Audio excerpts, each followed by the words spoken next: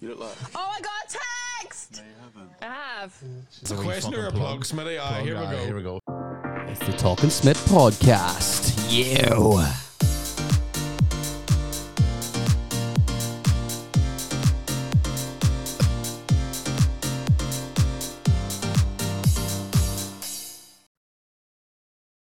How are you going, Mr. O'Mahony? I'm great. Thanks for having me on. Yes, it's a pleasure. Please say that's your actual house behind you. No, I'll show you. This is the studio typically. Yeah. Back there, but this is all a green screen wall because the last couple of days I've been doing virtual corporate kind of hosting and stuff like that. So it's just fucking, rather than having like deer antlers and stuff hanging up and what's the deal with that? I just put up this behind me because then it's like, it is what it is, boss. Oh, I mean, how do you actually cope with corporate meetings over Zoom? I don't know how you do that. There's you have to make it pleasurable for you. So I take the piss out of everybody. And we have there's a tech guy as well that roves around the room for me. So he's finding me people with fucking mad heads and stuff like that. And I'll just take the piss out of their shit curtains. And that's, I actually can get some crack out of that. I don't attempt to try stand up or anything like that, because that just sure shit wouldn't work. So that's the only way I can take pleasure from it. Everybody kind of understands. They'd prefer to be in a room with me. I prefer to be in a room with them, but it is what it is. And we are where we are. I'm actually looking forward to being in a room with you on the 28th of December in McCooey's, I believe, in Uri. Oh, yes, McCooey's, one of the fucking maddest places. Just mad. Never been. It's, yeah. Do you know what? It's great crack, and I'm so glad that a thing like that works. It's a cafe, and they turn it into a mini theater. But the first couple of times, it's funny to see teething problems. Like, they had all these glass windows, as you would in a cafe, and mad jokes were just walking, and the stages which are back to the fucking street. So rather than buying a couple of curtains, which I said, lads, where's the curtains? Somebody will sponsor you for curtains. Like Guinness will give you free blinds. They didn't. And they went, oh, maybe, yeah, Jesus, we should do that. And his mad joke shows up, and he's steamboats, and he's wearing a Celtic jersey and stuff. And he's like, yeah. And the door, of course, is unlocked. So he's sticking his head pretty much onto the stage with me. And he was such a mess. And then they tried to get him out. And for a finish, I ended up sitting on somebody's lap in the front row, just watching this unfold for 10 minutes. It was fucking great. It's great. But I was back again about a month later. And pretty much my whole set was just talking about that guy. And just, what is this mad bastard of a place? No, one of the maddest places I've gigged in recently was the Moy. I believe you've been in the Moy before. Yeah. Oh, yeah. I know them. I haven't done their club. Is it Hegarty? Who else is running that? Yeah, Sean Haggerty's running that there, and his agent, Adam Rush, I believe you call him. Oh yes, yeah. No, I've been in the Moy. Yeah. We stayed a weekend technically in the Moy, and that was something else. It was for Geddes' wedding, and Jesus, the wedding was as a good wedding should be. It was a fine wedding, but that was it was only a sidetrack to the fucking madness that is that village. Like that, it's its own unity. It's its own union. It's just its own thing going on. There's country music blaring, people smoking indoors. It's great. It's 1982. Fantastic. It's just stuck in its ways. That's the thing. It's got a lovely telephone box in the middle of the Moy, and you could look at it 1 minute and someone's taking a shit on it. Then 2 minutes later, two people are riding in it with the shit still fucking steaming from it. Nice. It's just such a rough place. But I done that gig in PBs, and I just berated the Moy because it's pretty much my hometown. I live in Dungannon, and I just took the absolute fucking piss out of it. Because why the fuck not? Do you know what? Something I noticed with any of my mates from the north of Ireland, which I've been corrected not to call it Northern Ireland, it's the north of Ireland. I'm like, okay, I don't know. All right, fine. I don't know the geography of my own county, lad. But what I can't get over is audiences and lads, they all seem to know that you have this unbelievable encyclopedia of fucking geography of the entirety of the northern half of this country. It's how do you know? There are people that grew up here their whole life that don't know one village or towns, because they don't give a fuck. If I went to Clonmel, one of the largest inland towns, and mentioned anything about any village within 5 miles, people would look at me like, I don't care. I don't know where that is, and it can all fuck off. Nobody has any grasp of anything geographical. But when I go up north, it's like, tiny villages and the team. Like people know the Moy and they go, it's a mad fucking whore of a place, like, or whatever. And they know villages from 100 miles away. Like, you're fucking truckers or something. How do you know this shit? Like, yeah, it's because it's so small up here. We're losing every county. Because we need to fucking remember which parts are fucking ours. Okay, right, yes, right. So yeah, that makes perfect sense. That makes perfect sense. It's like we're the spoiled child down here who's had all the toys and can't remember all our toys. And you remember that apple you got in 1971 from the creepy uncle. I get you. Okay, right, yeah. And he gave me that apple in the shed as well by himself. Yeah, without any trousers. But look, you still got an apple. You still got an apple. I was fed for a day, so yeah. Couldn't walk right for the following week, but be all right. It's all right. Everyone's uncle's done it. That's fine. I get it. I was trying to think. Did I have? No, thankfully, no. I think we pretty much we're estranged from most of our relations. It's a healthy thing. I'm very envious of you for two things. One, for your mustache, which is yeah. That's understandable. It's gorgeous. Like it is.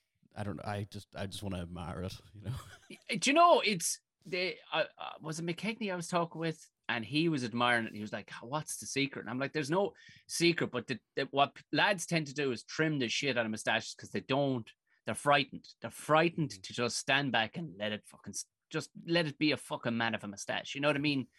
Like, let it fucking off.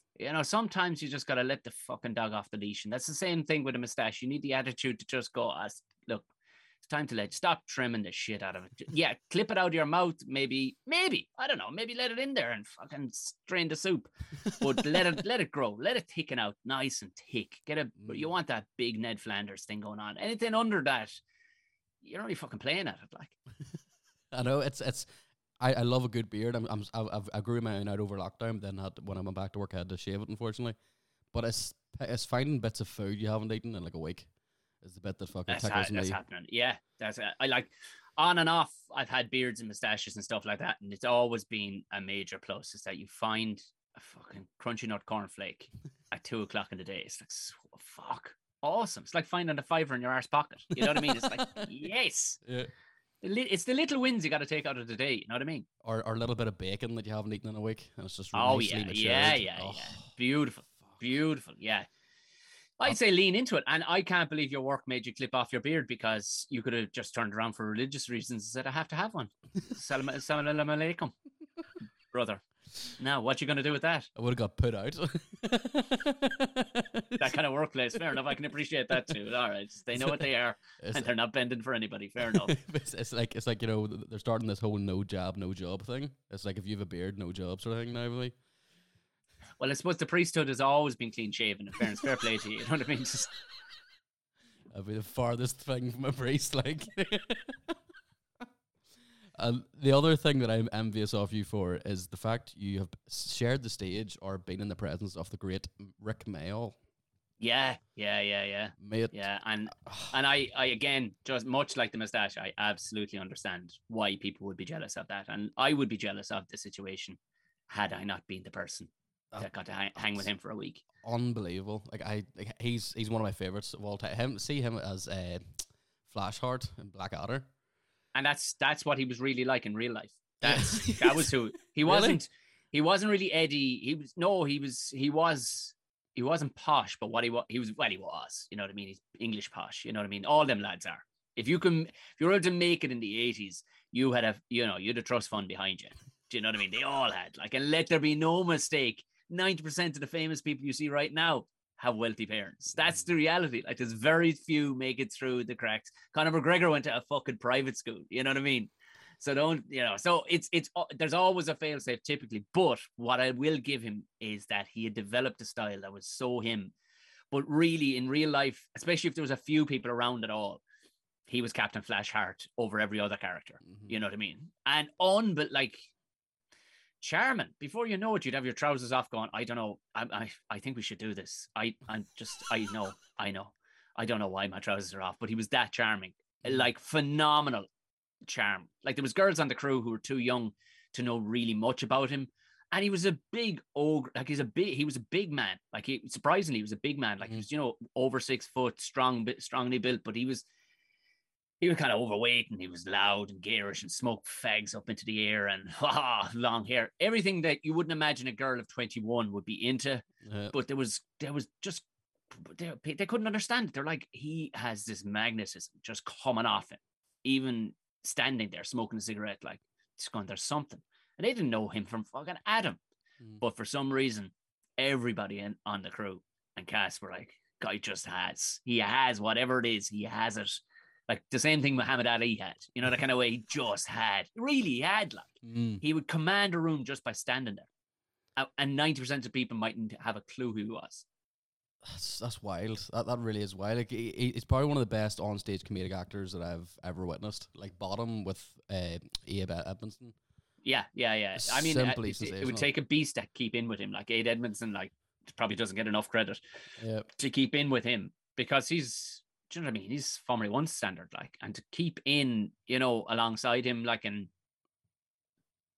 phenomenal. Like, how they held it together. Like, I mean, even he was like literally standing off camera, and he'd go, just back in a second, darling.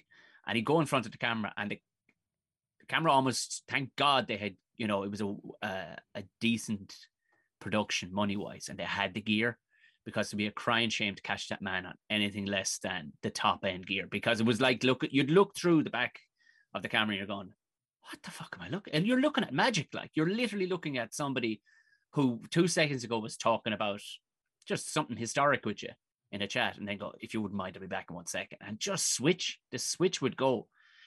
And again, as I described it before, it literally was like being an amateur boxer getting to hang out with your greatest hero for the week. Like, that's class. That is actually unbelievable.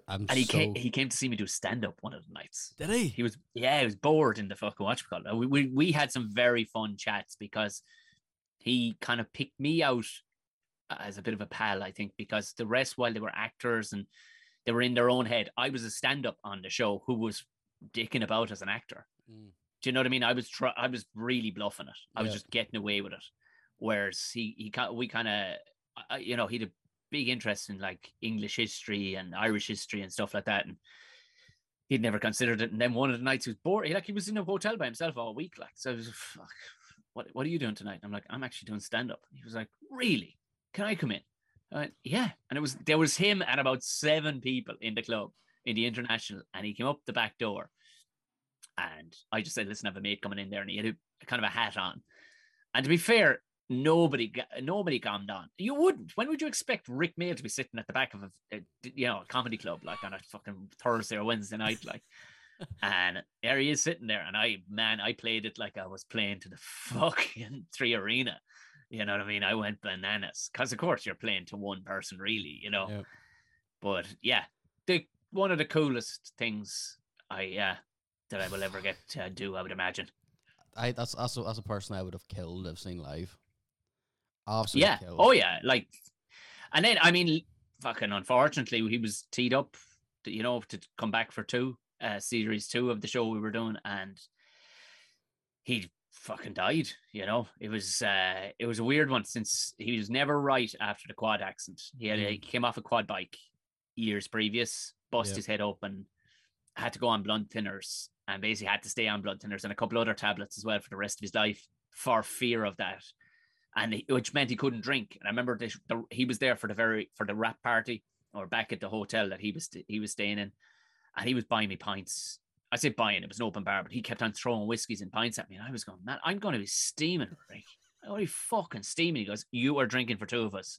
He says, and you do as you're told, like, and I was locked. I was fucking locked by by halfway during the night. But it was him chucking the drink at me, because he was drinking vicariously through me, which I was more than happy to do. Like, that must be one of like your favorite moments. Like it's probably a highlight of your life, really, is it? Yeah. You I probably didn't fully appreciate it at the time, because long times on sets, sitting arsing about, like, I showed him how to drive a Segway, and there was I suppose it was 2013. is the dawn of, I suppose, everything being captured, i.e. Instagram and TikTok and stuff, where people's whole lives are being captured. Not that we could have done much, because it would have been there would have been, non-disclosure and stuff where you wouldn't allowed to pull your phone out anyway, but still you would have gotten a couple of more snaps and whatnot of myself and Rick flying around in fucking segways.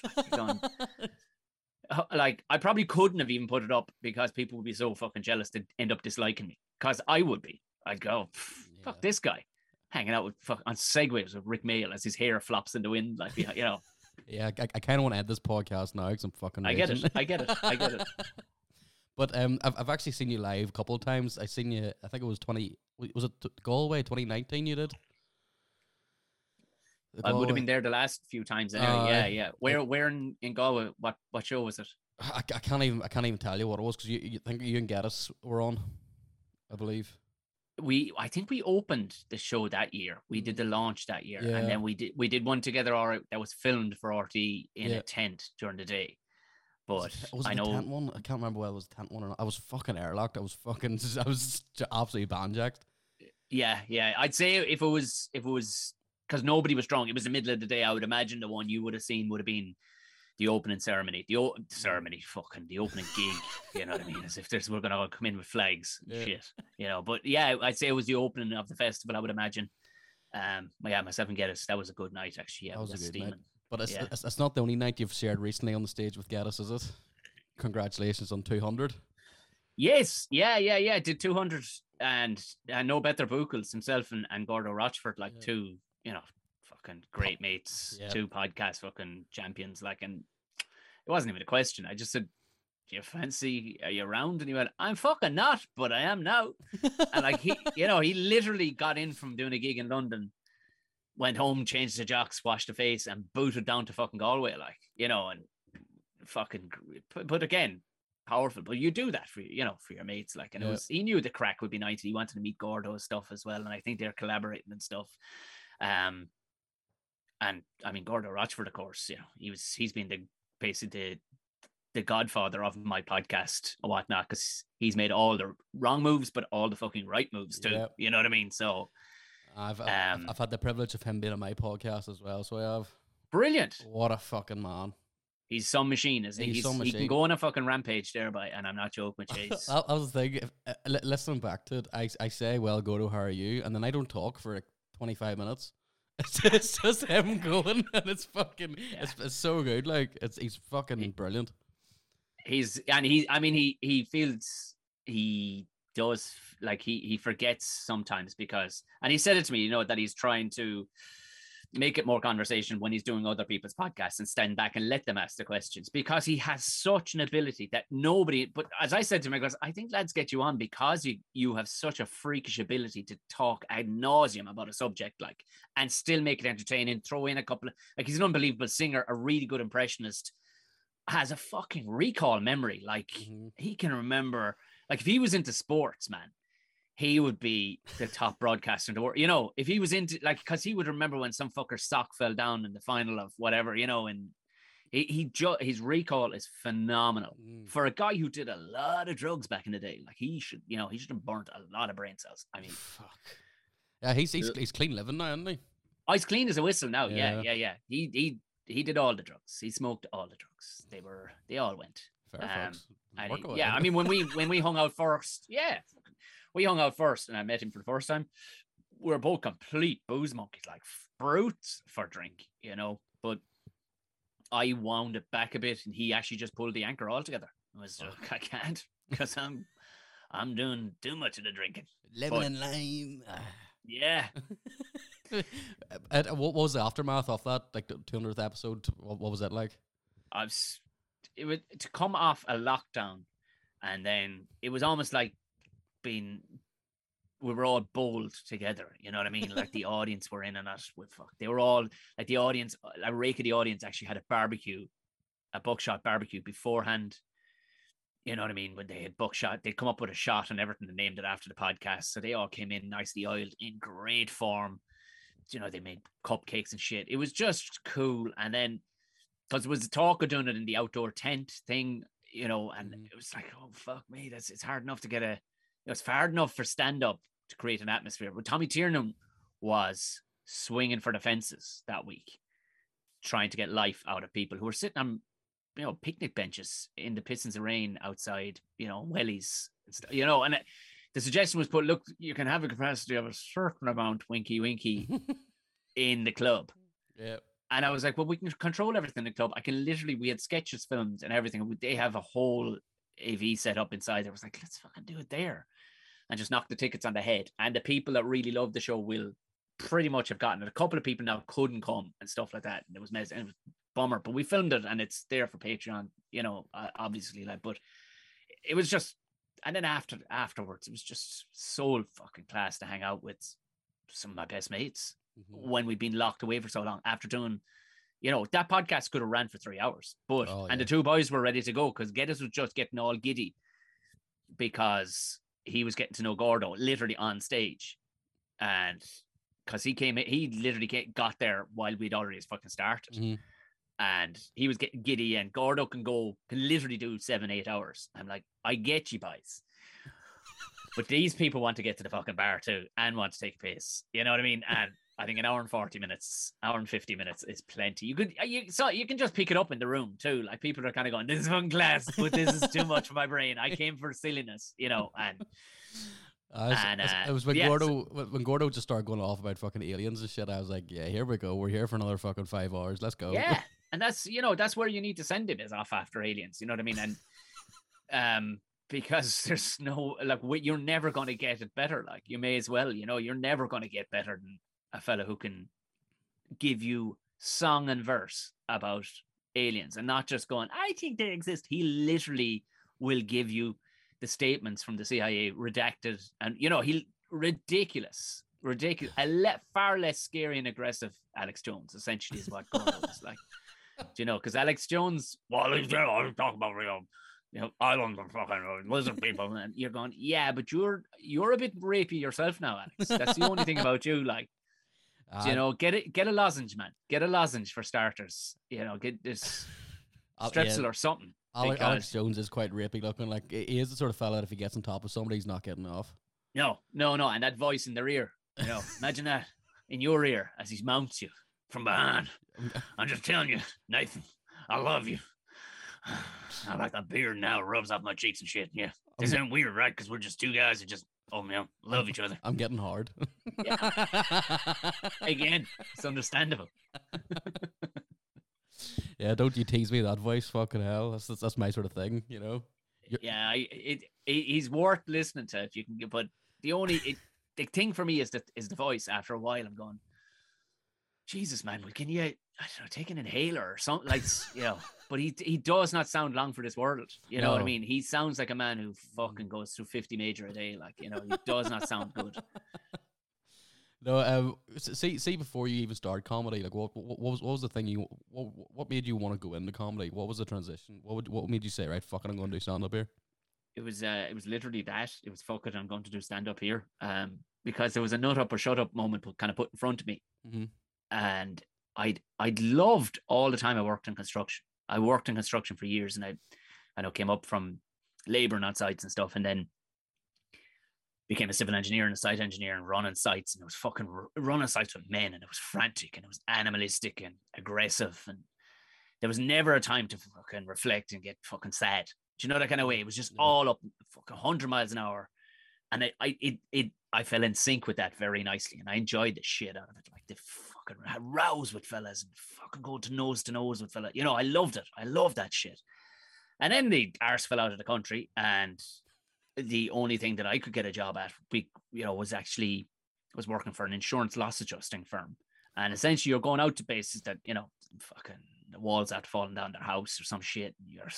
And initially, they coaxed me to the role in that I would be the engineer. Literally go out and say, yeah, that wall's fucked, and walk away again. And I was like, yeah, I can do that. I've seen enough fucked walls. I can do that. It quickly morphed into me going out with like fucking, a notepad and a fucking whole pile of this shit. And I'm going, and what killed me more, I didn't mind, like, the job was terrible in the sense that it is a everyday people are having the worst day of their life. You know what I mean? Everybody you're meeting is having a brutal day. The odd person is pulling an old stroke, but for the most part, people are having a fucking bad day. For me, it was the administration and the red tape, and I had gone all my professional life coming out of college or whatever. I never having to worry about that kind of stuff. Whereas it was all on the word of the man you were speaking to. Like, it was like, is that fucking done? No. Why the fucking it done? I get it done. Fucking do it now. And that was it, you know, and there was no, I'm going to have to send him an email. Or we're going to have it. And that's what this new job was. And it killed me. It was like, lads, we are behind on a rake of fucking work here because we got to write reports after reports after reports. And I was going packing it in anyway. And I lost the fuck. I was losing the I wasn't made for any office. I was walking, I walked straight from construction site into an office and I'm speaking like somebody's still on a construction site. Like, do you know, where other people are tapping away quietly going, sorry, could you pass over the stapler? Meanwhile, I walk past and boot a fucking printer through a wall going, oh, this cunt of a fucking thing again. How can you work with such pieces of fucking shit around this fucking place? I'll tell you one thing. I'm setting fire to the fucking lot of it. And I would say that on a daily basis, shit like that. And it was, I don't know, it wasn't Javin. But there was one woman that I got on with. She was sound as a pound and just told her a story one day just because I wanted to tell a funny fucking story about a kind of thing that kind of happened with a weird guy that was up in the shop. And then I elaborated on it. She was laughing so hard, she got a fucking nosebleed. Yeah, she burst a fucking thing in her nose. It was like, all right. So we got that sorted, brought her to the doctor and stuff. And then she was like, you have to be telling shit like that on the stage, man. You're walking around this office and you're going to murder somebody because you're like a fucking caged animal. You need to have some dramatic out. And I was like, the fuck you talking about dramatic? What? Like, I'll just bury it with alcohol. What are you fucking talking about? Like, you know what I mean? That's what you do. She's like, no. And she had obviously had, thank God, some notion that there is a way for this aggressive outlet that's in you to fucking, you can put it through on a stage in a performance of an art or something like. And I had no concept of that. And she kind of teed it up. I went, yeah, whatever. And I was in Cork at the time and she rang a couple of comedy clubs without me knowing. And then kind of tricked me to go for a drink with her and her husband and a couple of more to where there was a comedy club. I was like, what the fuck? And the two lads who were running at the time came over and they were like, you must be Tom. I went, you must go fuck off. I'm not, no way. I'd never even darkened the door of a comedy club in my life. This isn't happening. And in fairness, your man was like, yeah, you're right. It's not fucking happening. You think I'm putting it on you on my fucking stage? This isn't some movie. Like, you need 5-6 weeks of thinking about this and then come to me when you have 5 minutes and commit to it. Like, I was like, yeah, buddy, you fucking stayed that night, had a great night, came back with all my mates the following night. They were delighted. Of course, I brought like a dozen lads. None of us had been in a comedy club before, didn't know the concept of it, even though there was only one a couple of miles away from us. Irish people don't have the concept of a comedy club the same way they would have so many other things, which is such a pity. There'd be more comedy clubs around the country otherwise. But that night, seemingly, I got really fucking drunk and agreed to move my gig forward for 5 weeks to the following weekend, which I had completely forgotten about until the following morning when your man rang me. He says, it was Billy Anderson was the guy's name. He's dead. He died since. And how do you spell O'Mahony? He's American. I told him, I was like, what the fuck, did I break something? Do I owe money to somebody? What? I hung up in the bed following morning, Sunday morning or Monday morning on the way to the building site or the way to the office. I stopped in the Spar and there was a fucking poster with my name on it. Never in my head, I hadn't agreed to fuck all. In my head, I was not doing that gig in 5 weeks either. And they could all fuck off. That was just pie in the sky. That's not happening. Like, you know what I mean? It's like agreeing to whatever. And it was to be in the soccer club of the village on the suburb of Cork in West Passage West, where I was living. I was like, rang him. What the fuck? He goes, well, what are you going to do? You going to be a pussy or are you going to come do it? I was like, oh, you fucking prick. You had to say that word, didn't you? And then there's a 5-year-old in the back of my head going, you're a fanny. You're a fanny if you don't do this. And yeah. And then I fucking did it. Yeah, I went and did it. And I was lucky that the same night there was couple of comedians on that were fucking beyond brutal.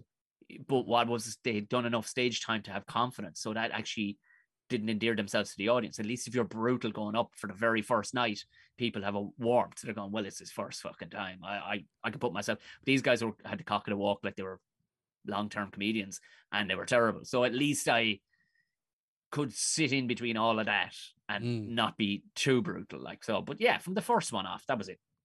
There was no switch went in my head. Never go back to normal. Never. And that was it. That was how it came about. It was literally nut up or shut up, bitch. Yeah, it's such a rush though, isn't it? Like I've only started comedy there in the last like month or two, like a month and a half, doing my first fucking gig in the Pavilion, and I won the crowd vote and won the fucking thing. But talk about it, I didn't sleep that night because I was fucking that buzzed from it. It's fucking wild. Like I've never had a fucking rush like it in my life. There's no explaining it to people either. Like you can't go, oh, it's class. It's just like you only know what class is in your head. You know what I mean? So you can't. You fucking rock a room. Mm-hmm. You rock a room of 7 people, or you rock a room of 7,000. You rock a fucking room, like, and you're going, man, there is nothing. And I don't give a fuck what you can put in front of me. There's nothing I can compare to that exact moment, that millisecond where your car could be on fire, your foot could be fucking hanging off. You know what I mean? You could be literally shitting in your pants at the time, and all that's gone because you're rocking a room at the time. Like, and there's no telling people, well, I rocked the room. We're like, oh, that sounds cool. No, you don't get it. It's a different, literally like taking heroin. It's a different fucking thing. Like it's wild. Like, but then again, there's nothing worse than down in your hole for 10 minutes. Yeah. Oh yeah. I mean, but with the highs come the lows, like, and there's no such thing as a high if there isn't a fucking low. Like you're done slamming nothing but net, which I've seen. I've seen the emergence of, I suppose, some I suppose people who became not the easy is wrong because everything's new is changing and all the rest of it when it comes to say internet comedians, and they'll garner this huge following, and people will. They'll in that 30 seconds that they make a clip online, people will come away going, that's the greatest comedian I'd say I've ever seen. You're like, Brendan, you're taking a shit while watching that person. You're going to rate that over fucking Billy Connolly. Okay, fair enough. Yeah. And then they go see him live and the person doesn't have the chops and you're going, they come out going, what the fuck? The world lied to me. You're like, well, and also for that person, it's really, really fucking hard on them too, because they're going, but they'll always go back. Like I've had people say to me, I just don't do the clubs. Yeah. I mean, because they're very clicky. It's like, no, it's called hard fucking work. They are clicky because no comedian wants to let you in. Nobody wants to let you in, especially if they for a second think you're a threat. You're not. It's a lone wolf fucking territory. Like there's nobody putting a fucking arm around you. No. This isn't a fucking club. This is dog eat fucking dog. You know what I mean? And that's unfortunately it. You're either built for it or not. And then, but you'll get people saying that, going, yeah, I don't do the clubs. I just play for my fans. And you're like, you keep doing that. Like, but trust me, what you think is good is acceptable to them. But if I dropped you into a wolf pit of fucking people who have no idea where you are, you're going to get fucking eaten alive. Like, yeah, I've quickly discovered that it's such a fucking war zone. Such a fucking war zone that, you will get shot in the back plenty of times by somebody you think it's fucking, willing to, guide you and help you a wee bit.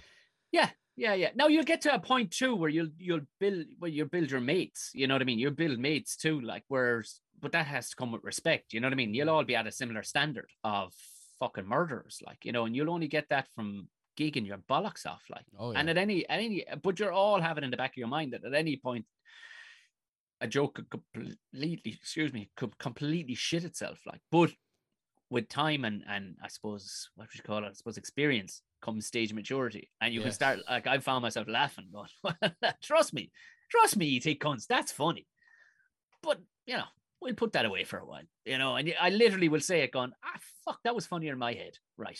We'll put that away and move on to something, but and you develop, you're not taking so much of a chance every time because you're developing things that are funny, like, you know what I mean? If it was a risk every single time, then you're a mental patient. You know what I mean? By the time you're 10 years in, 12 years in, you're a complete mentaler. If every piece of material you write, you think, don't know, will this work? You just fucking straight up no. Now, some you'll go, didn't work as good as I thought. Or others, fuck me, that hit like a hammer and I don't know why. But, it's like a trade of any sort. If you, after a while, you're good enough, but there'll still be surprises down the line, like. Oh yeah, 100%. Like I've already got like a 10-minute of like real dirty blue shit, and then like a 10-minute set of like real clean vanilla stuff, because I opened with like a one-liner saying like, you know, how nervous I am, there's something dribbling down my leg and I hope it's sweat. And, you know, people might go, and I'm like, right, well, that's the clean material, but if they love it, am I right? Fucking on that dirty shit, you know? So it's just all on that. But do you remember the first gig where you did just die on your ass? I don't know what the first one was, but I can remember some, like, because you just try and put it out of your mind, like you just try and quench that fucking delete the fucking thing, like. But looking back in hindsight, you're kind of like, yeah, grand, yeah, but.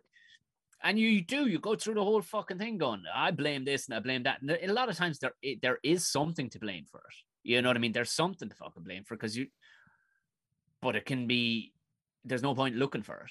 Yeah. You should be at a point where you can fucking rip it regardless. You know what I mean? And I think, man, there's been fucking loads of places. Comedy will always die typically in a place where comedy is not supposed to be. Mm-hmm. So like if it's in a comedy club, you're on a winner to a degree. You know, it's up to you now to fucking, these people have come with that notion. But man, I've done fucking gigs where you're going, what the fuck? Nobody are doing a gig for the Garda headquarters down in Templemore. I'm like, what am I doing here? Like, nobody wants me here. Like, it was one guy's bright idea to put me in. And the thing was, it wasn't just me. Like, there was like music. There was a fucking like charity award ceremony with the big boss man guard who had been head of the PSNI and then took over on guard to Shakona. And he was down, and it was there'd been a really fucking serious whatchamacallit on the night before, a revealing documentary about the guards on the night before. So everybody in the country, guard-wise, were on tenterhooks. I had no business being there. They didn't know I was coming. The senior guards that found out that I was there, they were king shits in the place. And it is like do you know what I mean? They're king of the castle in there. They don't do being guards anywhere else. They're just trainers in there, like drill sergeants of sorts.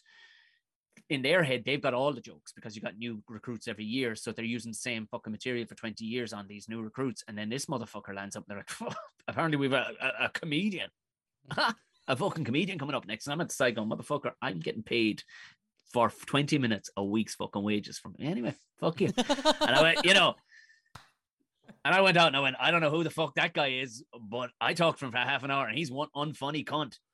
Trust me, you're going to get better training off me for the next 20 minutes.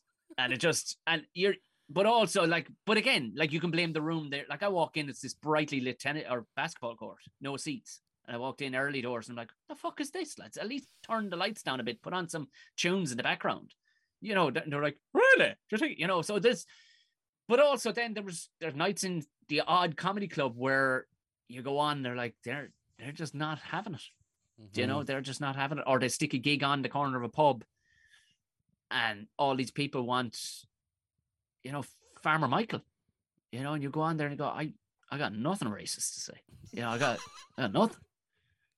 I got some jokes that definitely worked just up the road. And that's not to take away from the likes of Farmer Michael or whatever. He has his audience. He's worked hard to get in his audience. Mm-hmm.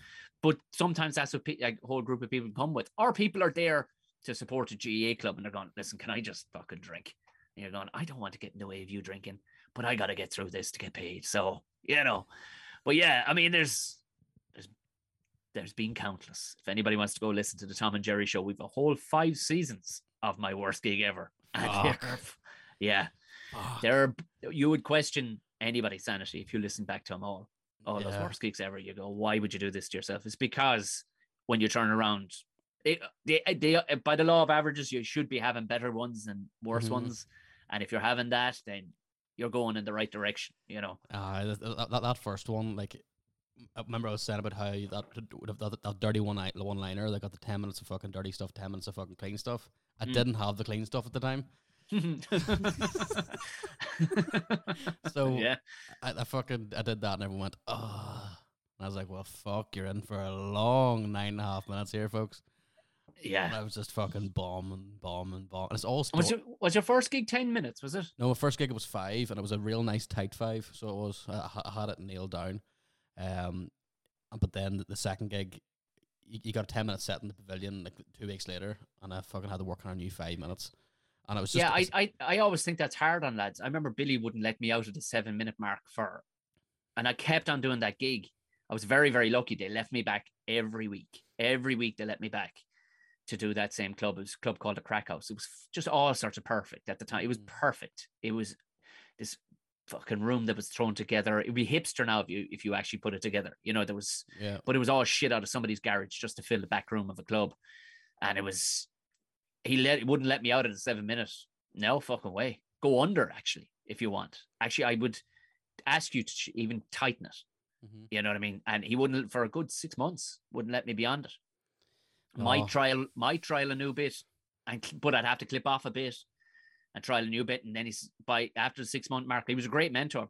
By the time you're a year in, you've got now 15 minutes of fucking gold. You know, well, I mean, gold by a year old standard. And I mean, they're almost, it seems to change club by club and all stuff like that. It would be nice if there was a kind of a pathway set up, or at least a guide, because there's nothing like you having that perfect fucking 7 minutes in your head, and it's golden. Like, it'll work in clean or dirty. You know what I mean? You've polished it in such a way that it'll fucking get through people who suck in through their teeth or whatever. But it'll get through with a charm. You know what I mean? Like, because you can sell anything if you can charm your way through it, no matter how filthy it is. Like, yeah, that's the thing. Because I'm a story-based comedian, so the thing that I was telling 2 5-minute stories, and I had nothing else. I couldn't back out of it. I was so close to fucking just dropping the mic and walking out, but I wanted to persevere and get the stuff done.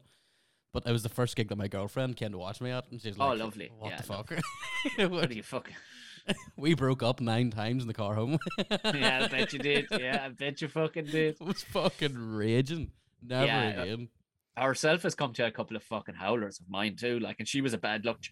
She was claiming that I was actually a shit comedian, but I was getting away with it, even though I was like literally making a profession from it. I was going, I'm just saying, every time I see you, you fucking have a terrible gig. I'm like, yeah, well, you're a fucking unlucky charm. That's what it is. So it was. There was like 3 gigs over a fucking year period. And all 3 which came to her just a bit shit. You know what I mean? They were a bit shit. It reminds me of that Bernard Manning joke where he's like, Becky, you're a jinx, you know? Oh, yeah. Well, Bernard Manning, by all accounts, like, I know he got a bad rap for being fucking racist, you know. But by all accounts, he was a fucking machine. Like, he could do an hour and a half at a men's club speaking filthy, racist, dark shit, and turn around then and go across the road to, you know, a village fair or village fete and do an hour and a half of spotless. Yep. But he did gay clubs and stuff like that. That doesn't really come out. He did gay clubs as well. Yep.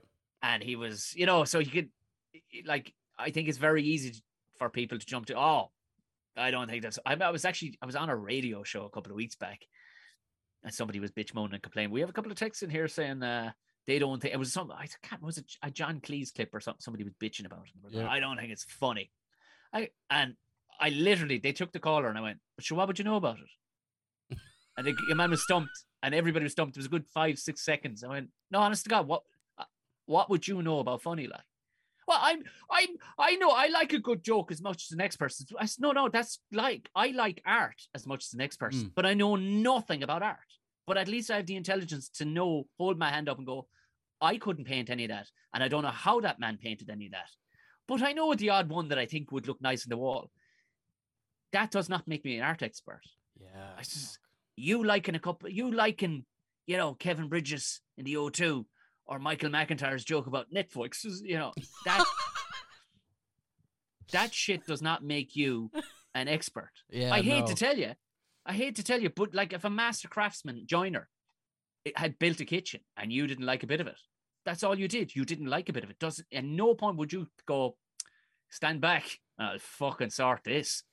Because that's a master craftsman who's put 12 years into being a fucking joiner. You go, sorry, would you mind moving those, you know, drawers around for me, please? Because you're the expert.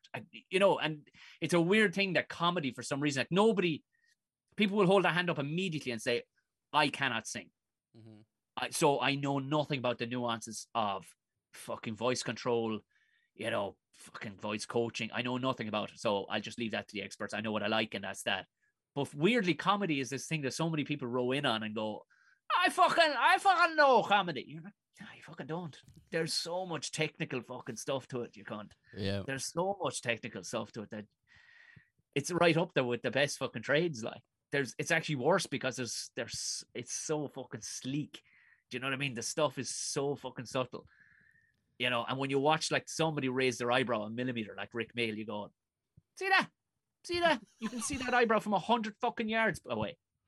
But it's something that he knew to do that took him fucking 20 years to learn how to do, you know. So Yeah. I'd belong and telling the likes of them fuckers to fuck off. You know, what would you know? It's a great fucking phrase. Oh, what would you know about it? What the fuck would you know about it? Nah.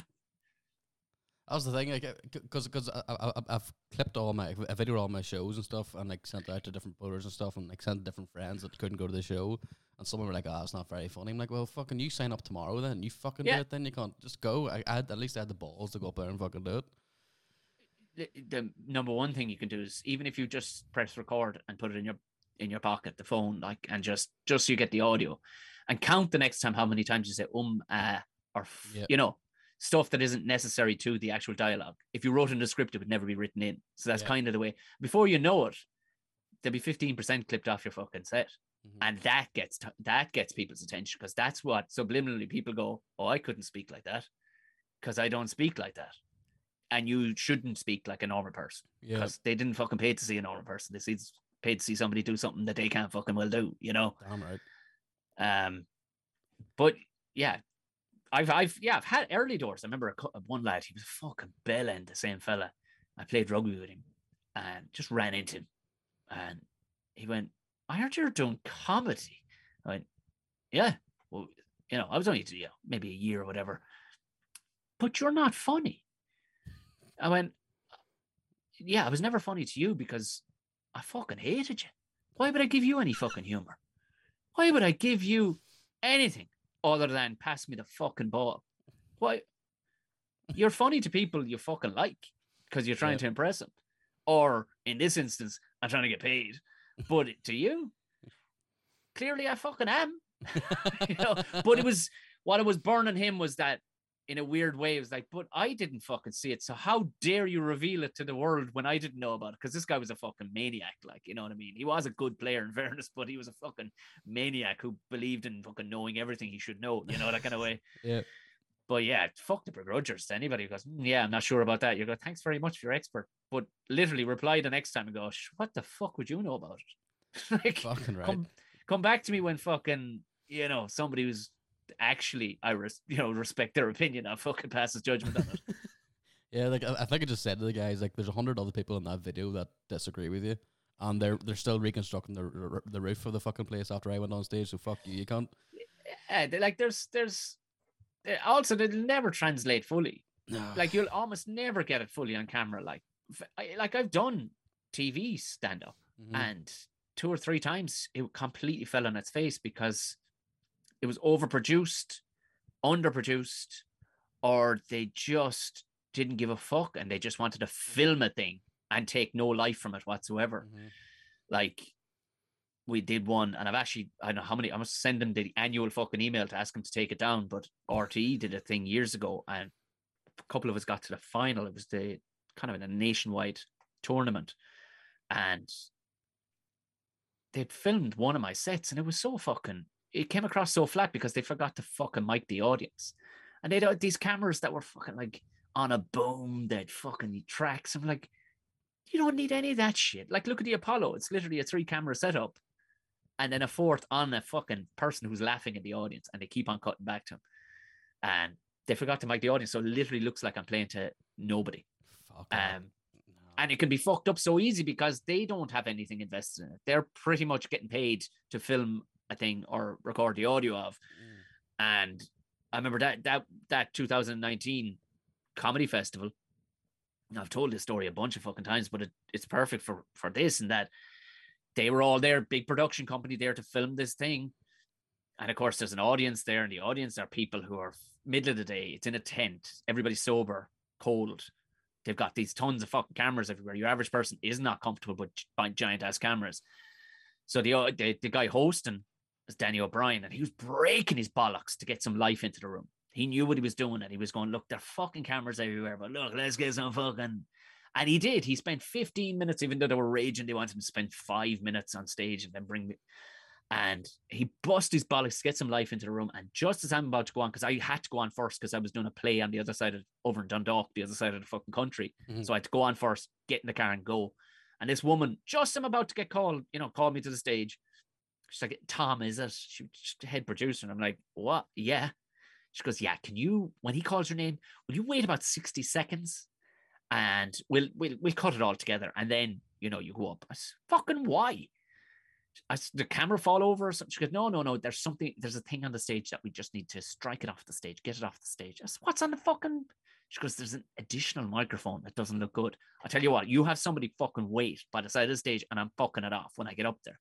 I should, and literally call my name and I ran like the fucking Ultimate Warrior. Fucking mullet flapping in the fucking I could wind. say that. I could fucking say that. Fucking ran. Just ripped away from her arm because it was evident how much, and if we were going to wait 60 seconds of people just clapping and they don't fully know why, and Danny has to stand there with his hand out, shaking my hand, as like it was fucking setting up. And she was like, oh, we'll cut it together and be fine. He was like, no, every ounce of life in this room will be gone. And there's fucking, it's hard. We got to clap, and that will come across on camera. And thankfully it fucking did. Do you know what I mean? You could feel there was life in the fucking room, like as a result. But like that, it was a fucking microphone stand. But that in her head was where her priority was at. And fuck the end product. Do you know? Because she's not a creative. She's just a person making a fucking check. Like, so for you to send that to your mates being recorded in a club, of course they're not going to get 9/10 of the fucking atmosphere. Based purely on material. Fuck's sake, like there's some of the stuff I say, you're going, you wouldn't fucking say that out loud to anybody. Like, but fucking right. Like, it's perfectly apt to say it in a comedy venue where it's it's going to work. Like, yeah, I've got the stage now where friends are asking me, oh, can I see your sets? I'm like, just come to one of the next shows and fucking see it instead, because it is just going to fall fucking dead. So, what's the point? Yeah, and I always say that. Continue, forever and a day say that. It'll almost, because there's be very little footage that I would even bother my whole sharing, because people go, is there stuff of you up on YouTube? Well, yeah, but just go fucking to a live show, you lazy prick. Like, just go to a show, because you'll get nothing. You'll go, like that's not what that fucking that night was about. You just go, that wasn't bad now. That's not. It'll cost you a $5 or a $10 max. Just fucking go and see it. Fuck me, and you'll enjoy yourself. Fucking one of the other things I was going to ask you. See, over lockdown, were you doing like Zoom fucking gigs and stuff? I didn't really do Zoom gigs. I did one. I remember I did one and it wasn't a stand-up. Literally, I was sitting down, but it was material that was teed up between myself and Carl Spain, and he did it almost conversationally, and it worked. It actually worked, where I could rope it in, So it felt like a bit of a monologue, a bit of a ranty monologue where he could chirp in every so often, and it wasn't so bad, because I just couldn't see how. And I'd seen people do stand-up, and I went, this is not going to be good at all. Like, but I've done, and I still do the odd corporate one as well, but they're so much easier, like, because you're not expected to do stand-up. You're literally having to crack with people, playing the odd game, they're drinking and stuff like that. But we all appreciate the situation and what it is.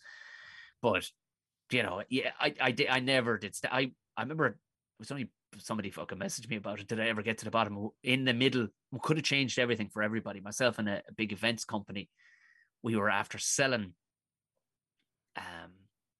car park, to a car park fucking in Limerick Racecourse. We're selling 400 fucking cars worth of tickets. It's me, Carl Spain, I think Joe Rooney, and we're going to be on a big LCD screen and stuff. And there was on before us, I think there was a cinema club or something on before us, and all those cars would ship out, and it was fucking, it was going to revolutionize, how comedy could be done during full on lockdown. Class. And it was going to be class. It was fucking class. We sold out like 400 fucking cars, 4 people in every car. It was going to be all right. It was going to be an all right day. All right. Good payday anyway. The night before, it was a rival guy who had the fucking hump that, for whatever reason, he was a rival events company of some sort that was doing something similar somewhere else in the country, rang the guards in Dublin and made a formal complaint. When you make a formal complaint, that shit has to go up the ladder.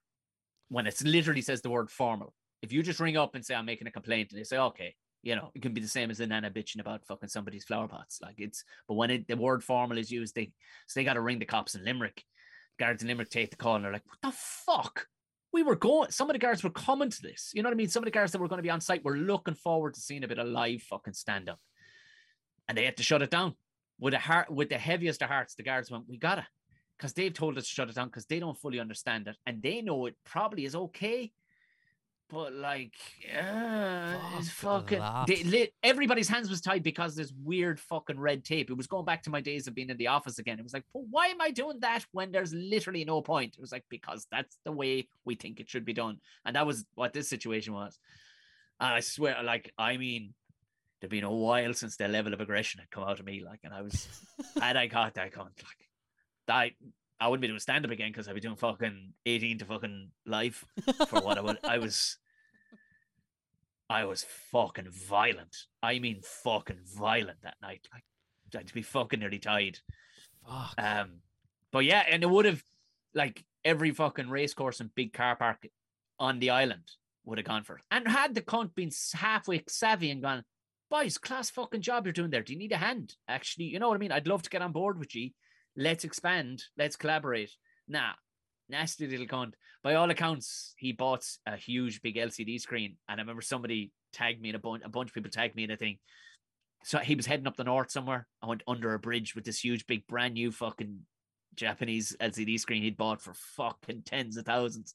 It was on a trailer and it got jammed under a fucking bridge and broke in half. Broke the fucking trailer and everything. You're like, karma, bitch. And I wouldn't be one for revenge, like, but I'm kind of going, yeah, of course that happened to you.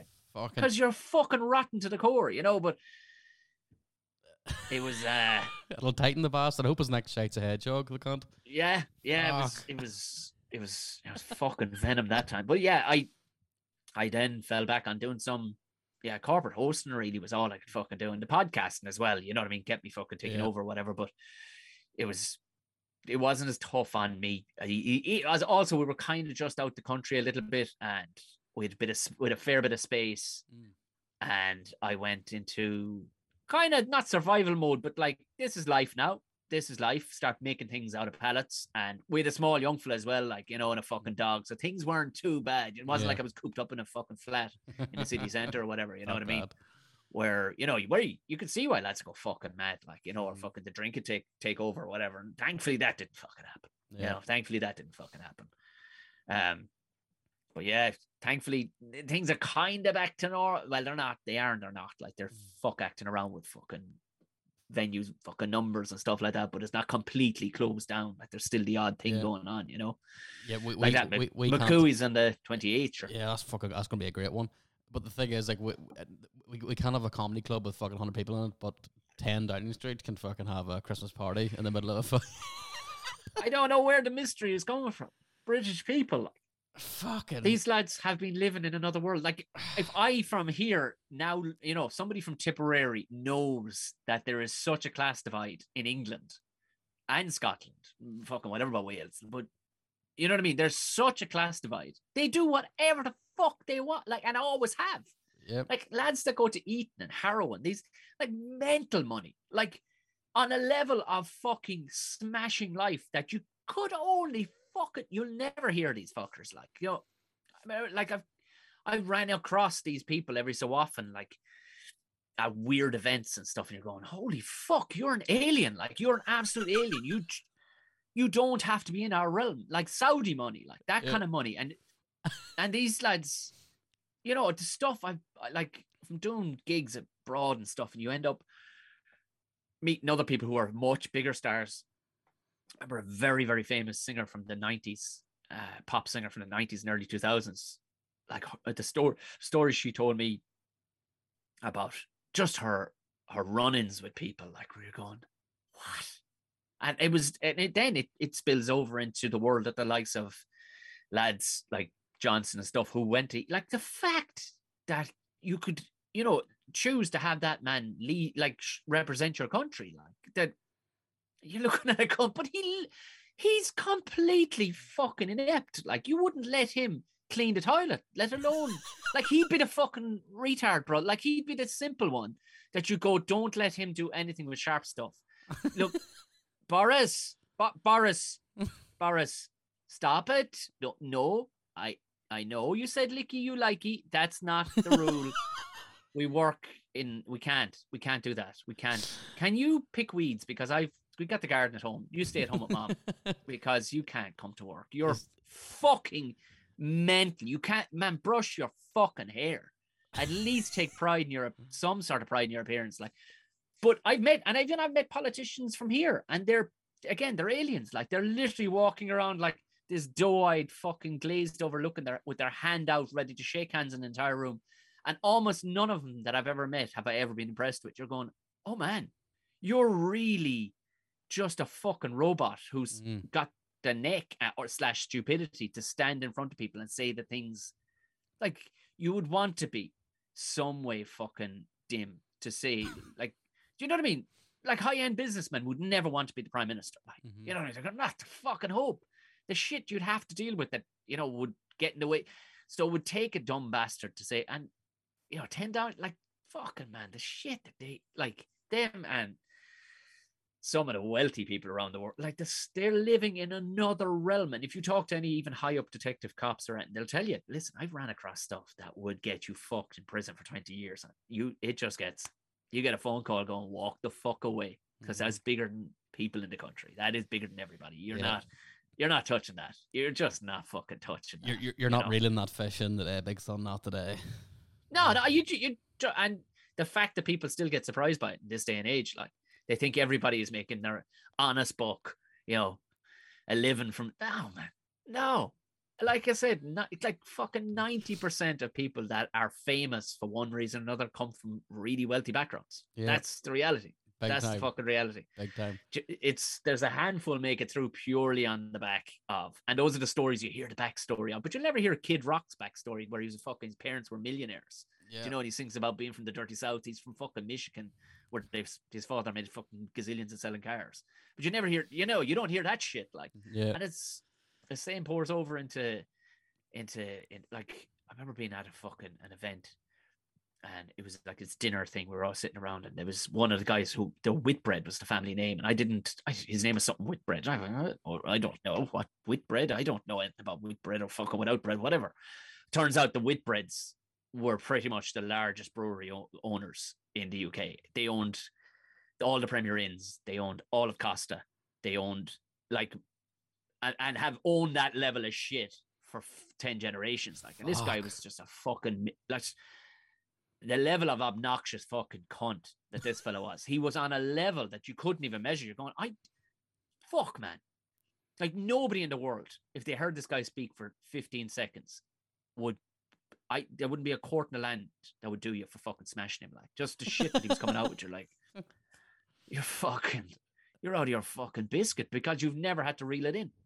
He'd be hoovering up fucking coke, no bother, off some fucking child's arse and down Downing Street, doing whatever the fuck they want to do, because they'll never get nabbed for it. Never. Yeah, they'll never. You're hearing more and more reports coming through that, like, there's been fucking white powder fucking found in all fucking toilets and UK government or Irish government buildings too. Like, the fucking look like one of fucking Pablo Escobar's drug houses. Can you imagine that job? Can you imagine that job? Yeah. On a daily basis, sitting there listening to either some waffly old fat bastard just, or you got to stand up and speak, and you haven't a fucking clue what your scriptwriter's talking about and what your people, they've just written this shit for you. So you're like, oh, well, I need to sell the confidence out of this anyway. So let's just fucking hoover a couple of lines and get myself in the zone. Because they're getting the best shit too. Like, their stuff isn't from the corner. You know, their stuff is good shit. Like, so it hasn't been cut fucking 18 times before we put it up our nose.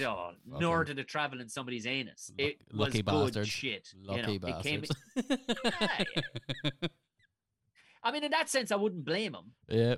But that's the least of it. That there's coke in the fucking toilets. That would be the least surprising thing. I might become a politician. I swear to God. I remember the old man saying it to me years ago. You want the fucking softest life ever. You just need to be kind of fucking stupid. Because if you took everybody's problems on board, you'd end up hanging yourself. Like, oh yeah, big time. You know what I mean? You couldn't operate as a normal functioning human and listen to that many fucking issues and that many problems and that many people, because nobody's ever happy with you. Yeah. But if you took all that on board, you do away with yourself. But the fact that these fellas just walk into work, like Leo Varadkar at the time when he was fucking Taoiseach and during fucking lockdown, and he's slipping in fucking into his speeches, he was slipping in like lines from movies as a bit of a goof. And you're like, motherfucker, I will chop your fucking head off with a fucking chainsaw if I ever see. Are you fucking joking me? The fuck, like Mean Girls too, like comedies, like ripping Terminator 2. What the fuck are you doing, man? It's a time to be fucking serious, and here's you. I think I remember certain lines from like one of the Spider-Man movies being slipped in. Yeah. Fucking I don't know. I would love to find out that he didn't do it, that it was a scriptwriter did it. Just take the piss. He's just sold it well, and the scriptwriter was taking the piss, and he's been fired since, whatever. But I don't know. I mean, I would imagine he fucking read over and went, "This sounds fucking familiar." And you're like, "Yeah, come on, let's a bit of brevity. We lighten the mood. We lighten the mood, will we? We lighten the mood as people fucking lose their fucking house. We lighten the mood, So it still shows the fucking divide is there going, I'm going to fucking tell you bad things, but just because I think you're silly fucking people, I'm going to slip in a fucking bit about a movie, A good friend of mine once said that, the way, if you're looking to serve in the Irish Army or the UK or British Army or whatever, you have to go through mental psychiatric tests. He said the same. If you have to go through that there to fight for your country, you should fucking have to go through that there to make the decisions for your country too. And I could not agree more. Yeah, but you could say that, but I mean, I agree. If we started over or we're starting new again, but that ship is fucking sailed. Oh, big time. You know what I mean? That ship, you ain't got it. I talk to people who've gone into politics, and the world of them, same as going into any big institution, like they'll go in with a fucking beautiful notion of changing the world and doing the right thing and all the rest of it, and doing the fucking Greta on it. But you won't get in there 2 fucking minutes, man. And you'll get a slap on the back of the neck and go, here, whoa. You took your fucking socks in, you cunt. If you think you're going to stop fucking, you shut the fuck up or we'll put you through the mincer. And you won't fucking last a week in here. And they would. That's politics the world over, you know what I mean? Yeah. The only other option is to hand over to a fucking dictator, you know what I mean? All of a sudden we've got the same fucking haircut as the cunt, and the band fags, it's, unfortunately, it's the fucking, but you know what it is? It's a good, all politics really is I would imagine, and this is fucking coming from an idiot who knows nothing about politics, but it's a great sideshow to what's really happening. Do you know what I mean? Not to put the tinfoil hat on, but people with real money are actually doing this shit. Yeah. Do you know what I mean? They're at the moment they're trying to sneak in a tax. They're trying to sneak in a tax where your parents can't lend you money without paying tax. You paying tax on it. Mm-hmm. Get the fuck. I will fucking get gold bullion. So I would get gold teeth put in that my father paid for. And that way I'll find a fuck. Are you joking me? You're going to try and tax me on parents lending you fucking money? If my parents had fucking money to lend. But do you know what I mean? This is where, and they're just trying to sneak that under there and they're going, isn't the government crazy? Oh no. And all of a sudden that shit fucking arrives out the other end. You're like, hold the fucking phone, you cunts. When did you get that in? Oh no, we just put that in there. That's no big deal. It's okay. It's it's okay. You're fucking hell, man. So people with real money are doing the actual shit and stuff. And politics, fucking coke in the toilets, fucking party at Downing Street. That's the shit that will dominate everything and get everybody looking one way. And all of a sudden, they level a fucking Arabic country. You know what I mean? Or something. You go, oh. As Gordo says, it's a distraction. That's all it's ever been. If you go all the way back to fucking Roman times, that's all that shit has ever been. It's like, looky over here. I'm fingering your bum around the back, but you don't see that because I did something that's making you really mad up here, Reminds me of my uncle, actually. Yeah, the apple story again. There you go. It all comes full circle. Apples and circles. I think what we need, just sort the whole country out, and the north of Ireland and the south, it's just some hardcore bastard from the Moy just take over Ireland. I've seen the hardcore bastards of the Moy, and they would last a day, maybe 10 hours, because they would just drink all the drinks and smoke all the fags and be dead before the end of the day. Unfortunately, it would start off with great gusto, but they'd blow the fucking beans inside fucking half a day. I've seen the carry on at the Moy, and it would be great for a day, and then it'd all go to fucking hell in the handbasket after that. Unfortunately, they'd alcohol poison and would eventually fucking catch up with them. It's a real bastard to get home from too. If you go out in the Moy, like the Moy is literally the Joseph Fritzl of the north. That was the fucking thing I noticed. I was like, we're in Silent Hill here. Actually, This is the temperature dropped by 4 degrees, like literally from a half mile outside the village into the fucking village. I'm like, what the fuck is after happening here? But we had a great night that night, and it was the night before, and obviously the wedding was fucking powerful crack. But it was so fucking. I like the over familiarity of people. They're like, hey, fucking, hey.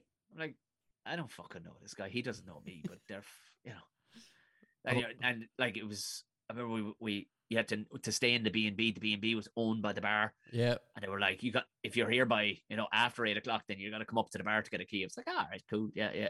But like by that, the sneaky fuck had you in the door buying pints for yourself. You're like, you're going nowhere. But I paid it. Like, I want to fucking get my shit in the room first. So fuck that. Yeah, be all right. Like, all right, I suppose we're having a fucking drink. And I remember I said to your man, all right, anywhere around here we can grab a quick bite to eat. And they were like, hey, fucking. And this other fella with a fake hanging out his mouth was like, he was saying some restaurant was just about to close, so that was fucked. And he's like, hey, but there's a chinky down the road. I'm like, I'd say you're not supposed to say that. I bet you're not supposed to say that. And your man was looking at me like, hey. But I have to explain to you, brother. But then again, I'm guessing you will never be pulled on it either. Even the Chinese lad would be like, I want a chinky, and I'm okay with that because and you're like, this is really fucking racist. But this is their thing. I'm not here to convert anybody. This is their thing. But I saw some of the most masculine women I've ever seen in my life, as I've described it like before. I saw Mickey Bartlett with decent tits. Mm-hmm. I mean, like the female Mickey Bartlett, and she just caught her friend in a fucking headlock and ran across the kind of outdoor bit of the bar to the stage area where they were playing fucking Hit the Diff or something. And she was just caught her by the fucking neck. And I mean, she manhandled that friend of hers. Like, that her friend would be like, we're no longer fucking friends for the way you just grabbed me. But the friend was like, well, this is standard. And she just fucking reefed her. And like half an hour later, the same big old ox of a bird, she's wearing some bloke's Scania jacket. And just because, everybody's got a Scania jacket. Fucking right. And she's got a fag in her hand. And she's straddling this dude on a fucking lawn chair and just wearing the fucking face off him like he owes her money or something. And it's still only about fucking 10 to 9. Like, this is some fucking place. I couldn't live here, but this is some fucking place. It has to be seen to be believed. Like, it is no man's land. The fucking police do not go anywhere near the place. But you're saying there how it looked like Mickey Bartlett with tits. So you sure just wasn't Mickey Bartlett because he doesn't. No, you didn't pick up on that. It's nice tits. Oh, well, he does have nice tits anyway. It probably was Mickey. He does. It probably was him, for fuck's sake. When I told Mickey about it, he was like, go on. Tell me more. No, what's next for the podcast? What's next for you? What's your plans for 2022? We've recorded an hour 15 there. We'll wrap this up in the next 10. I suppose the next thing we're launching, hopefully going to launch a fun, good crack rugby podcast. Myself, and she's a pro rugby player. She plays with Gloucester in the UK.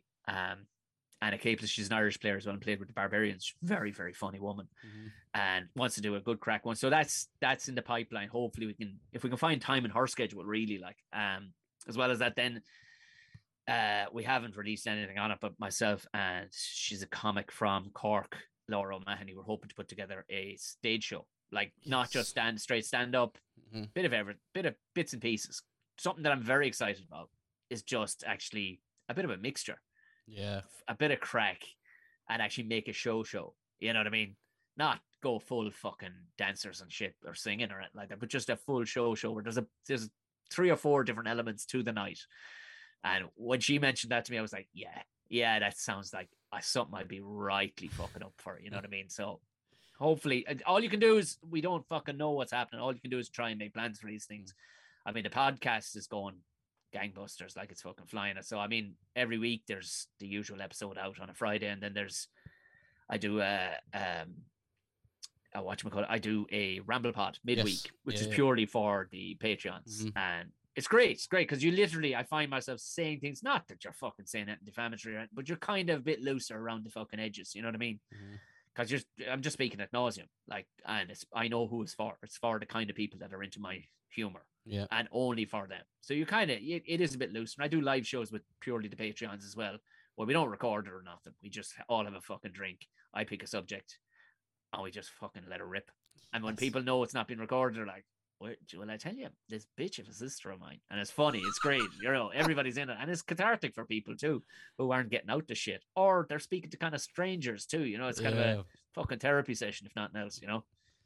Oh well, if you need somebody to make a dick of themselves for your stage show, I'm more than willing to do it. Big rugby playing fucking farmer over here will fucking go nuts. And good. And for your rugby podcast too, we actually had the good and the bad and the rugby podcast and Dungannon there, which was fucking unbelievable. I'd imagine it was that Haskell and whatchamacallit? Haskell, Tyndall, and Alex. Yeah. It was fucking class with Stephen Ferris there, a couple of other British and Irish lads, Stuart McKinney, Tyrone Howe, what do you call the other girl? I can't remember what her name was. Stephen Ferris was there too. It was fucking what a day, bro. What a fucking day. They do. They put, by all accounts, they put on a great fucking show. Yeah, the rugby pod as well puts on a great show as well. Yeah, there's they seem to be really good fucking shows. You know what I mean? And it's some of those podcasts, like, they're great, and we won't try and emulate them, but not copy them, do our own fucking take on it. But because you listen to a lot of these sports podcasts and they're so fucking dry. You're like, Jesus Christ, all you're doing is spouting facts and figures. And you're listening to, ex-players who have the weekly gig on it. They're literally saying the same thing over and over. It was a tremendous effort. You're like, fuck, is there another word?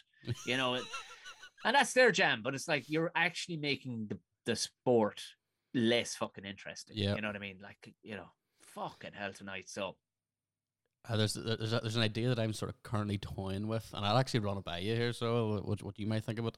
I'm considering almost doing podcast commentary on live rugby matches. Yeah, absolutely do it. I would love to have the time to do it. And I've put it out to the masses, and they were like, this would be I would listen to this. Yeah. Like, there's a great guy. I used to laugh at the old man years ago. He couldn't listen to RTE during the All-Ireland finals and stuff like that. He'd go, fuck me. The man is so slow off the mark. And he'd put on the radio, and it was like great. And they'd be in sync, you know what I mean? Because it's RTE or whatever. But it was, what? You're fucking weird. The commentary is the commentary. But there's a great guy called Michael Corcoran, and he's so over the top. He's a color commentator. Like, he's like fucking the Joe Rogan of. He's better. He's like fucking Daniel Cormier or something of rugby. Like, you know what I mean? He'll say he's after hitting a man 7,000 times, and you're like, yeah. Fucking, because that's where your brain should be at. Crazy town. Sports, it's supposed, don't tell me exactly what's fucking happening. Give me some life, you know what I mean? So I'd love to do something like that if I had the time. So you definitely should. Yeah, I think it's absolutely worth it. Like, it's just do live commentary over it. Yeah. Just get somebody else on with a couple of pints going, fucking chatting shit, commentating the game, and just fucking let loose and go nuts for an hour and a half.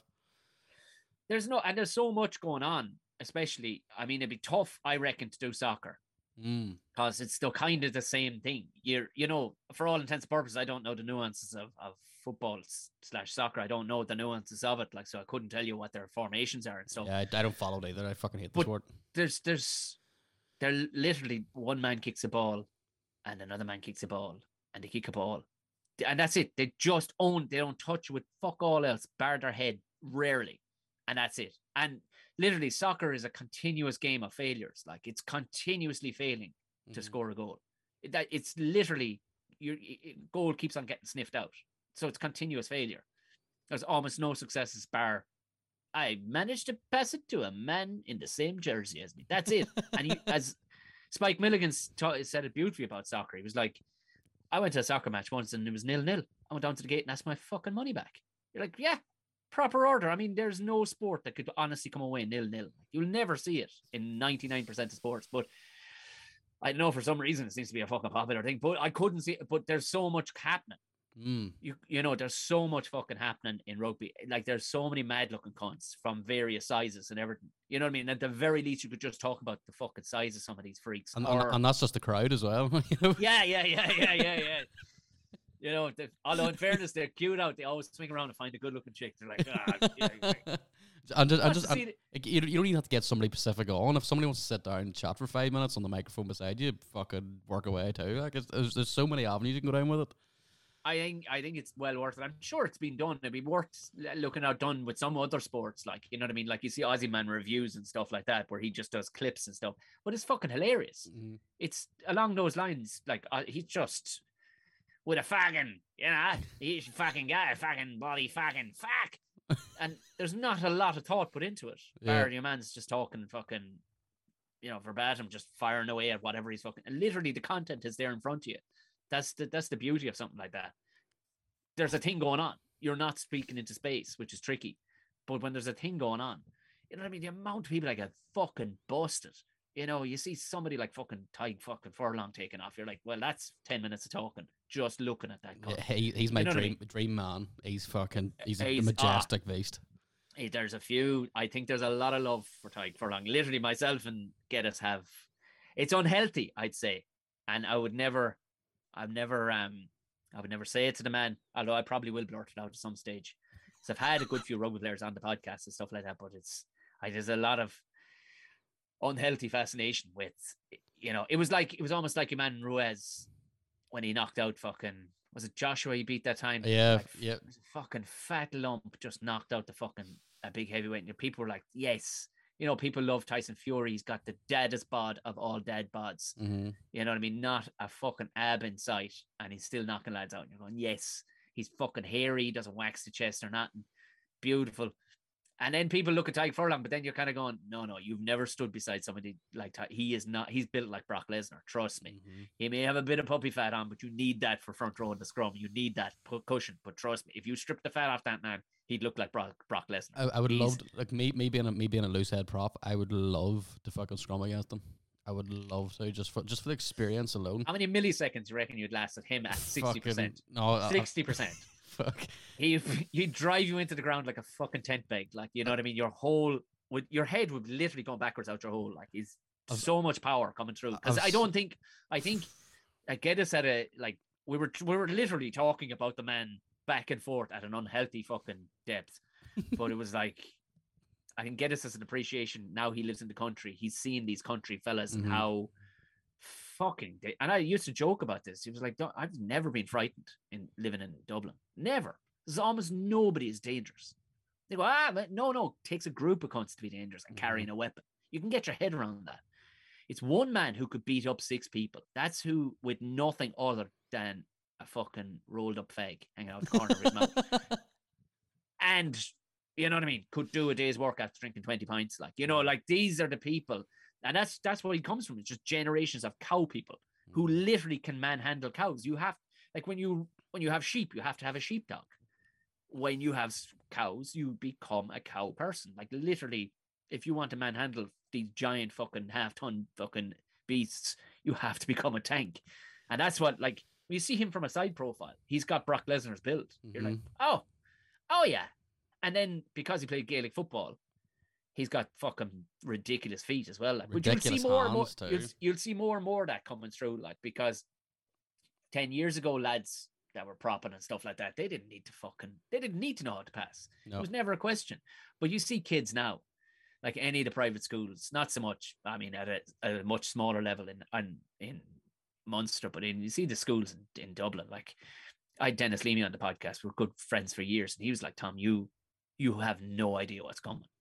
There are props who could easily put on the 9 jersey and just play as a 9. They're that fit, fast. Their hands are that good. They can sidestep, snipe. And he says, these are kids 16 to 17 years of age, and they're 18, 19 stone, 6'2". Fuck. He says, like, next level mutants. They all, like Leamy's a mutant. You know what I mean? He was a man, like, there is not a bigger pair of hands in international rugby. He's voted the biggest hands that have. He reckoned Dev Toner had bigger hands than him. But he but like thick, like that man thickness, like thick, like a fucking pork chop, but like paws, like we used to call him Mars bar fingers, like because his fingers literally look like giant cocks, like decent sized cocks, like they were. But even he said it goes, there's 17-year-olds, my build, 6'1", 18 stone, and furiously good at everything, passing, fucking kicking, you getting props, kicking training with the kickers after fucking training. You're like, what the fuck? These freak shows are coming through in the next generation that will change what we know as rugby, like. And the likes of Tyke Furlong he's just a kind of precursor to it. We got lucky with him, but you're going to see lads coming through. You see the fucking lad at the weekend, Dan Sheehan. Mm-hmm. He's a monster. He's 6'3", and he's got weight to put on yet. Like, he's going to put on another 2 stone yet, and he's sidestepping fucking wingers. You're like, get the fuck out. That's here. Crazy. The only 2 high-profile characters that I've scrummed against was Justin Fitzpatrick and Joe. At the pleasure of scrumming against Joe Marler. And Mother of God! Where did you scrum against him? I was over in Hull visiting a friend, and there was an open training session, and he was sitting talking to somebody at the side, and I was like, "Here, I got my boots there. Can I just fucking have a go at you?" And he started taking his fucking trousers off, but I told him, "Here, it's actually just I just want to scrum against you." And I definitely thought you wanted to fuck him as well. So okay, Joe Marler's pretty charming. He's great. He's actually going to come on the podcast. See, that's my first guest of 2022, so it is. That's class. And yeah, we fucking crouch, touch, pause, bang. I was gone. Like he absolutely destroyed. That's a different fucking level of gravy. That. But you're talking about lads that are just, it's in their bones and everything at that stage. Yeah. There's a density level that you just, you know what I mean? Their entire body is cauliflower at that stage. You know what I mean? There's nothing. They don't feel nothing. Yeah. Fuck. I mean, their spines are going to be, I mean, they're probably, you know, have the proper muscle mass to support and stuff, but mother of fucking Jesus Christ. Like, and to be able to drive with that power from, it's not like the crash anymore where they used to just touch and fucking smash.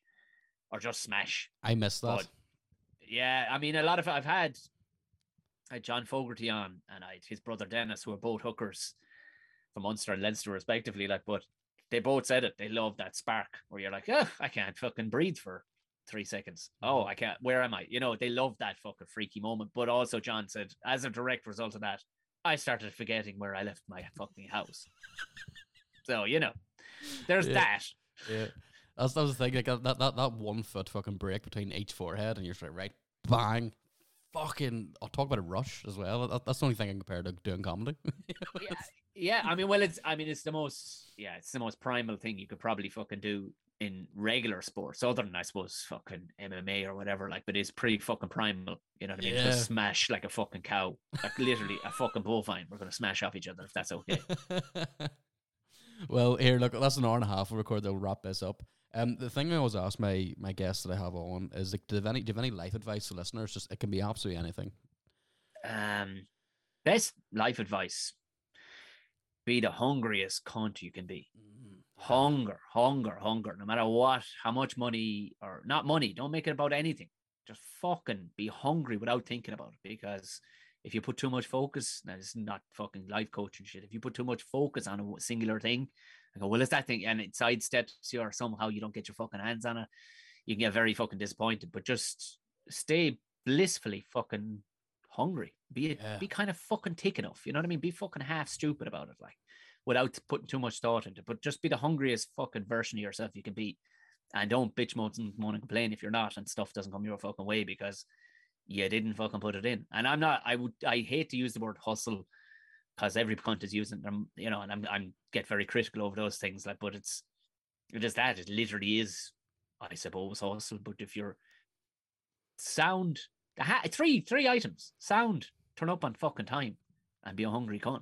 Yeah. Other than that, you'll be all right, like, no matter what you're doing. If you're fucking stacking shelves in fucking B&Q, if you go with those 3 fucking things, you'll be all right. But fucking, there'll be nothing else fucking to worry you. Just turn up on time, be fucking sound, and be a hungry cunt. That's brilliant. Well, here, thank you very much for coming on. That was finally we got it. We got this podcast recorded after quite some time. It was unfortunate circumstances that ruined it last time, but it is what it is. I'm sure we got it done. We got it done in the end. Nice and Christmassy. Nice and Christmassy. This has been Smitty. That's been Tom. Win the morning, win the day, and good luck. And good luck.